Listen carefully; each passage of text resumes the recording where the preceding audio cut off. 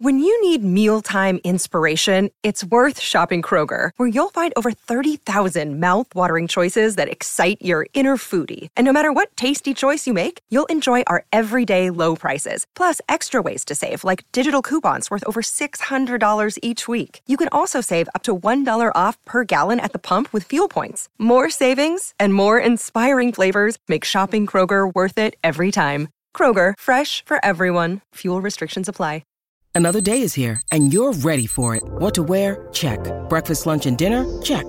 Planning for what's next and how to save for it? That's where Bank of America can help. For your financial to-dos, Bank of America has experts ready to help get you closer to your goals. Get started at one of our local financial centers or 24/7 in our mobile banking app. Find a location near you at bankofamerica.com/talktous. What would you like the power to do? Mobile banking requires downloading the app and is only available for select devices. Message and data rates may apply. Bank of America N.A., member FDIC. From the Fifth Quarter Studios in Madison, Wisconsin, you're listening to Coach Unplugged. And now, your host, Steve Collins. Hey, everybody. Welcome to Coach Unplugged. I'm going to leave that. I'm a little tongue twisted. It's one of those days today. Before we jump into the podcast today, I want to make sure I give a big shout out to our two sponsors. First of all, Dr. Dish. What I love about them is not only how easy it is to set up, not only how great their customer service is, but what I like is how innovative they are. They are always changing their machine, always making it better, always looking to pivot. It's why they're one of our sponsors, because we believe in them so much. So go over and check them out. Mention Coach Unplugged, mention High School Hoops, mention teachhoops.com, mention Coach Collins, mention anybody, and they'll give you $400 off related to us. You won't find a better discount out there. And then also go over and check out teachhoops.com for coaches who want to get better. If you're looking for a coach to help you coach, if you're looking for a mentor, if you're looking for my bat phone, if you're looking to get help in every aspect of the game, if you're looking for clinics, if you're looking for videos, if you're looking for motivation, if you're looking for handouts, if you're looking for practice ideas, anything, we have it all in there with a 14-day free trial. Go over and check it out. Only 14-day free trial out there. You will not be disappointed. We believe in our products so much, and I think you'll love it. So go over and check it out. It's what helps us keep the lights on here and everything moving forward. So have a great day, and let's head off to the podcast. And that was like the biggest. So that was like my biggest mentor being like, I saw that and I was like, I need to do that. And so that's probably the biggest thing in my own coaching philosophy, is instilling like positivity and confidence in my players. And a lot of it is, being positive when they do great things, really pointing it out, but also when they make mistakes, depending on the mistake they make, sometimes I have to yell at them. Like if it's like behavior or something like that, I have to be like, this is a no, unacceptable. But if it's something like they miss a shot or make a bad pass, like I am telling them, like, you are such a good point guard. I know you can do better than this. Let's try maybe making this move, doing some sort of like corrective stuff. But me letting them know that I know they can do that, like I think they're more willing, especially girls. Girls tend to be pretty hard on themselves when they make a mistake. They need to know that I know that they can do it. And that makes them more likely to be able to do it. And again, here's my theory with this. And this is where I've changed in mind. Like every kid needs a different button pushed. Mm-hmm. Now, I'm not one to berate a kid, but sometimes one kid might need a little push. Mm-hmm. Like my son, like he would be one I could get on, because he knows he's going to come home and everything's going to be, but there's every kid's I've coached kids that I couldn't yell at them. I literally, if I wanted to get something across to them, I couldn't yell at them. And I got old enough to figure out like, whoa, that ain't going to work with that kid. So how can I get what I need across to them in the proper method and still correct them? And obviously if they're doing something bad, it's different, but it's right. Like, how you go about that is important, I think. How do you practice plan? Let's talk about your practice planning. Yeah. So practice planning, I do like to the T. I plan like every minute of practice. Like, and so give me an idea of a practice, and so give me, when do you guys normally play, first of all? Like, let's say it's a regular normal season, when do you normally play, and then how long do you practice? Like, give me an idea of your schedule first before we talk about the practice thing. So firstly, like as far as schedule, I max out on however many games we're allowed to play, which I believe is 31. Okay. And so, which is crazy to me. Yeah, I max out. And the reasoning for that is a few things. One, because because we're at a small school, inter-squad scrimmaging is very hard. That is something that we cannot simulate that well because the difference in the levels.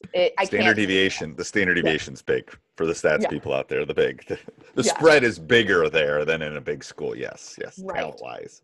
And so I think that just being able to have the girls like play and practice and really run things cannot be done efficiently always during practice.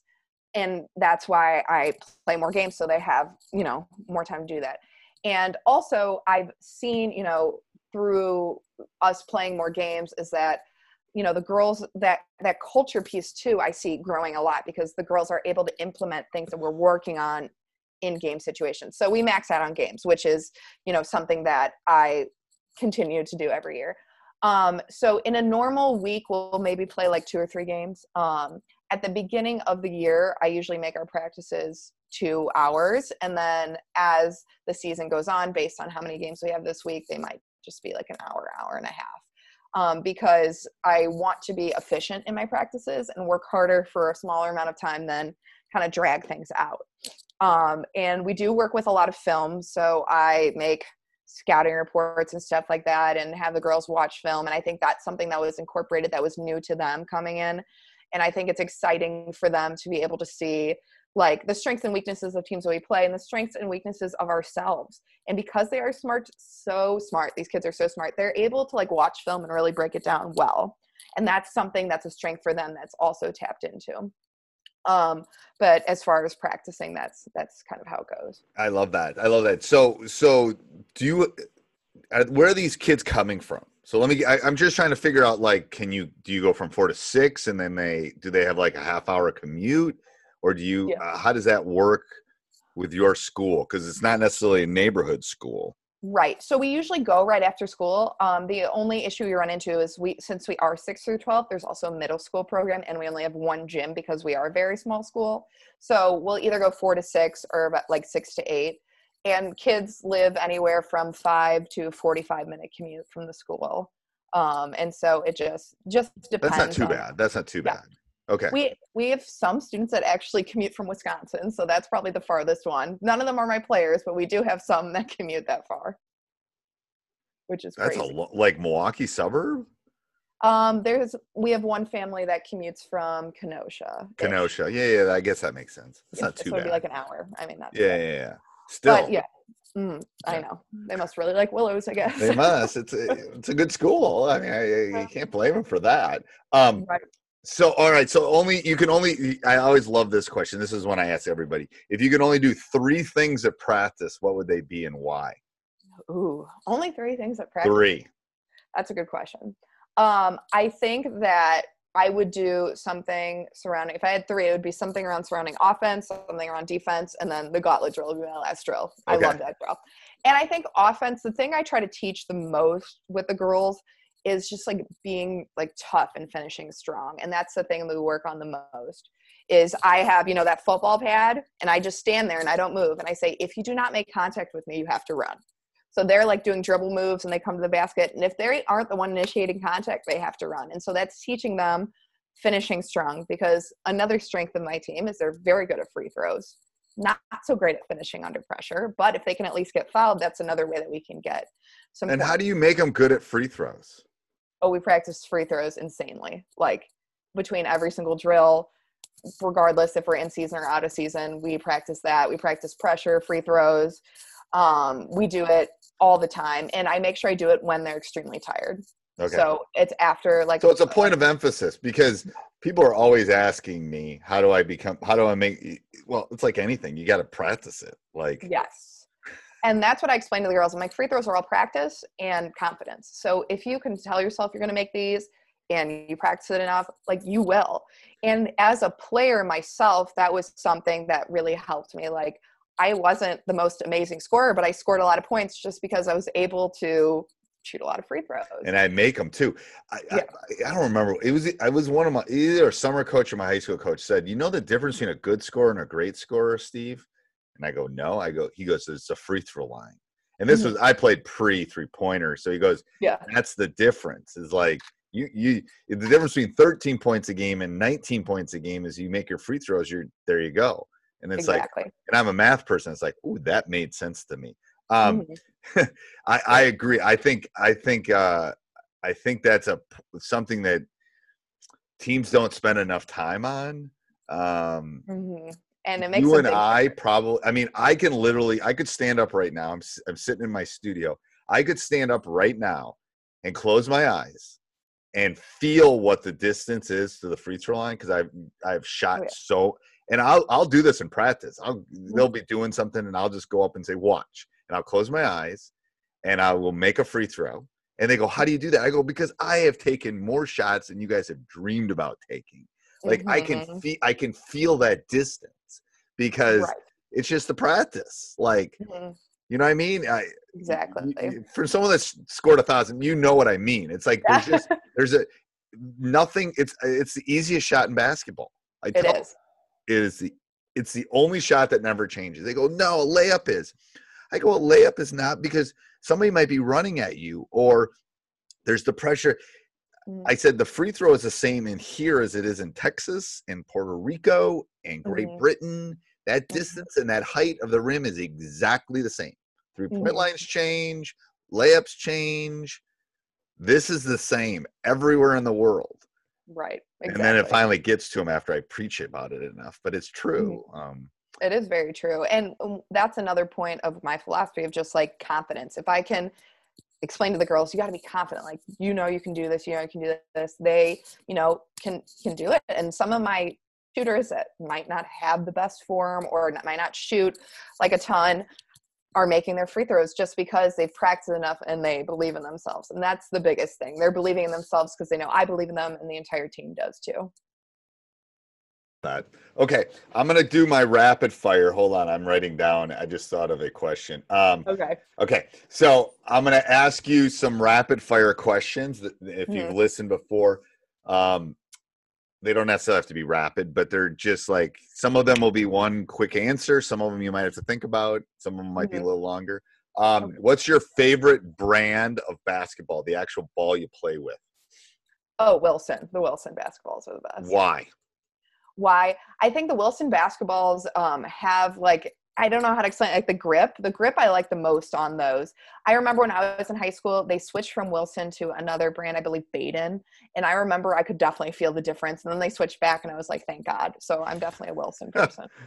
I always tell the college coaches I interview, it's like, you love that ball because that's what the NCAA says you have to love. If the NCAA gets paid more, you'll like a different ball. Like it's, it's like it's whatever whoever's paying the most, the NCAA is going to do it. What's one word to describe your ideal player? Positive.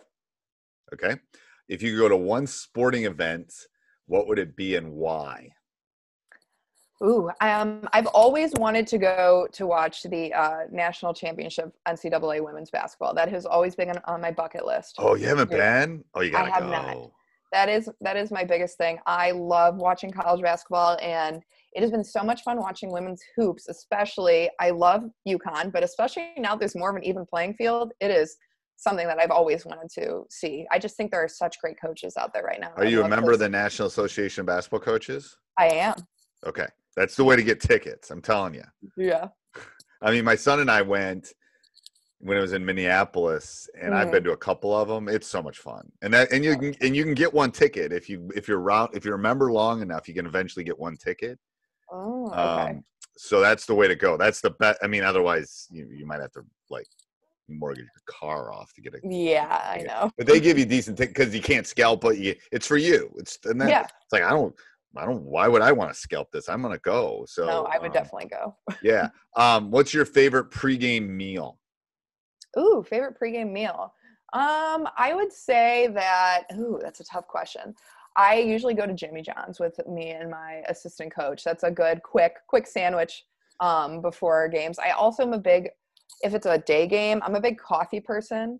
My players know that I'm so hyped up on energy as it is. So they sometimes get fearful when they see I have coffee in my hand, because I'm even more hyped up. So that's another big thing is the coffee. So I'm gonna bird walk for a second. Assistant coaches, how were you given your assistant coach? How did you hire your assistant coach? What are you looking for in an assistant coach? I'm gonna let you run with that for a second. Great question.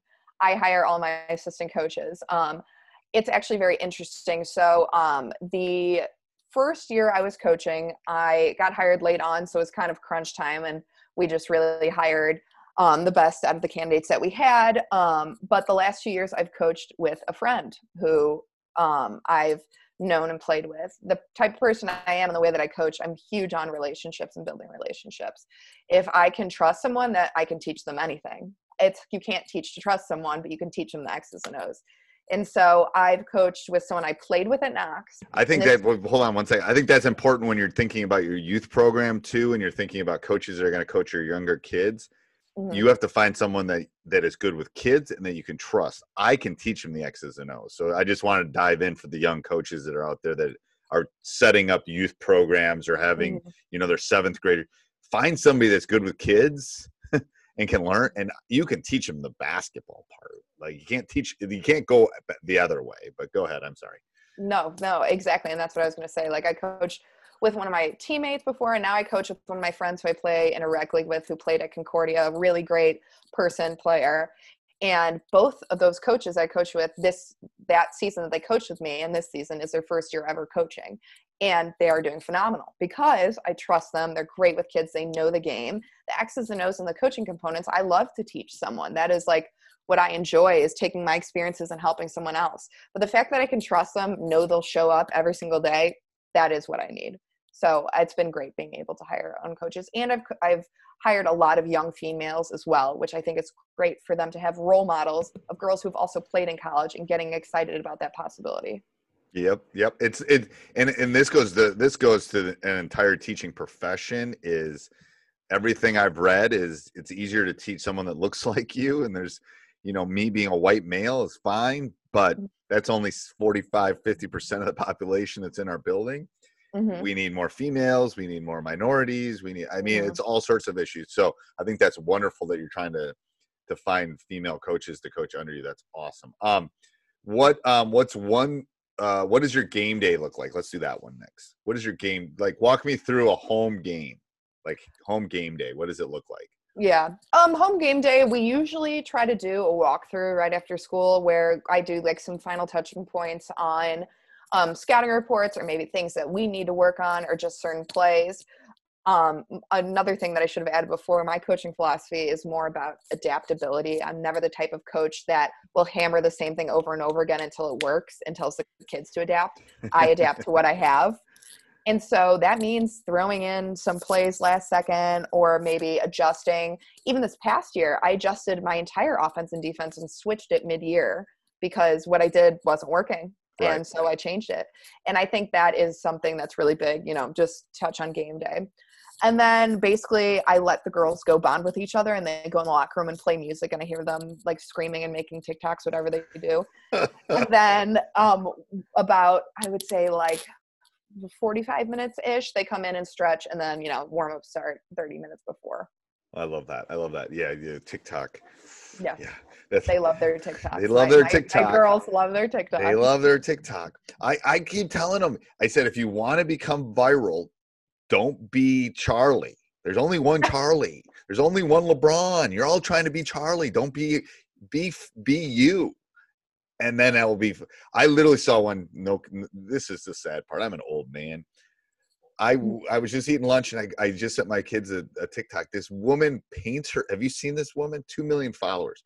She paints her face, and half of it's one Disney character, half of it's the other, and she does the songs. It's like, why am I watching this? But it's so good. You're so talented. Like, no, she'll like half of her face will be like Elsa, and then she'll switch her face, and the other half will be, and it's like a character on. It's Like, who thinks of that? Like, you're so creative. I'm Yeah. glad there's outlets for people like that, to be honest with you. I'm glad they're Especially during this time. Yes. Yeah. And then I'll look up and it's like 20 minutes later. I just wasted 20 minutes watching TikToks, like how to make eggs and stuff. It's like, it does. The scary part for the math teacher in me is it figures out what you like. That's the scary part. The algorithm is, for the stats teacher, for all the people geeking out, collect, organize, analyze, and interpret. That's what TikTok's doing. That's what Google's doing. That's what Amazon's doing. That's what Facebook's doing. They're collecting, organizing, analyzing, and interpreting data. So take a stats class so you know what they're doing to you. What's one thing you do to relax? I would say one thing I do to relax is spending time with family and friends. I'm the type of person that when I'm on, like when I'm in coaching on basketball, I'm like obsessive, but I also know how to turn it off. And I think that's super important as a coach and a player. And so relaxing is just hanging out with my friends and family and watching sports, just enjoying time with each other. I can't watch basketball anymore. I got to retire, I think, to watch basketball. Really? Okay. Yeah, because I don't watch it. Like, it was different when I went to the Final Four with my son. I did, but for the most part, I'm watching it. I'm not watching it for enjoyment. I'm watching it. I'm breaking it down. Like, I was going to say analyzing it. I'm analyzing it. It's not fun. Yeah. Like, it's like. No, I know what you mean. Yeah. It's like I can watch I can listen to watch a baseball game. I'm not breaking it down. But a basketball game, it's just, I don't know. It's not as much. Yeah, I need to retire, so then it's more fun. I'm not like, what is this and that? And it's like, do you have any superstitions? Oh, superstitions. I would say I have this pair of socks that I wear to every single game. And I wear it under like my boots, and we've done pretty well at Willows the last few years. So I think I got to keep wearing them to every game. They're my game day socks. I have a couple bad ones. One, yeah. There's a point where my wife like threw out the clothes after the season. Like, she says, we're not keeping these anymore. They're going away. They're being burned, and like, it's like, and I never think it's going to be we win or lose. It's more like a ritual kind of thing. Best basketball player you have seen in person? Oh, hands down, Jewel Lloyd. She's a WNBA player in the Seattle Storm, and she went to Niles West, and we had to do like a triangle on 2 on her. And I was one of the 2, and she jumped over me almost every time. I mean, her athleticism was unreal. And when I played against her, I'm like, this girl's going to go somewhere. And when they're really good, you just know. Like, they're just she was the best player I've ever played against. And so it's exciting seeing her in the WNBA now and getting all those, national championships. Who's the best player of all time? Best player of all time, Michael Jordan, hands down. Okay. Yeah. Yep. Most people don't have problems with that.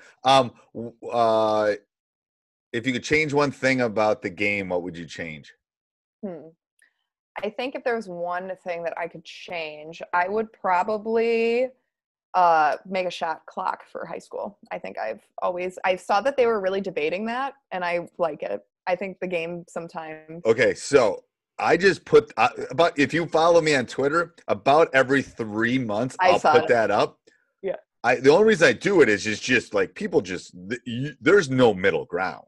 Like, I don't really care, but it's like oh my, in my Facebook group, it was like, last time I looked, it was like 158 comments. And then people are like going after each other. And it's like, oh my gosh. So shot clock is the like thing that. Yeah.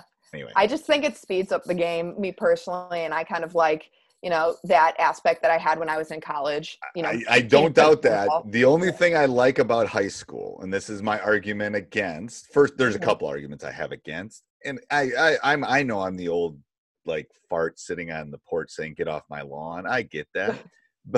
but there's 2 things. First of all, we have a hard enough time running our clock than to get someone to run these. It's very not an I have run a shot clock. It is not easy to do it. Because there's lots of different, anyway, when you reset it, when you don't reset it, did it touch the rim, did it not touch the rim? That's the first thing. The expense thing is a stupid argument. I don't buy that. I buy that, can we find somebody to run it? And I think we can.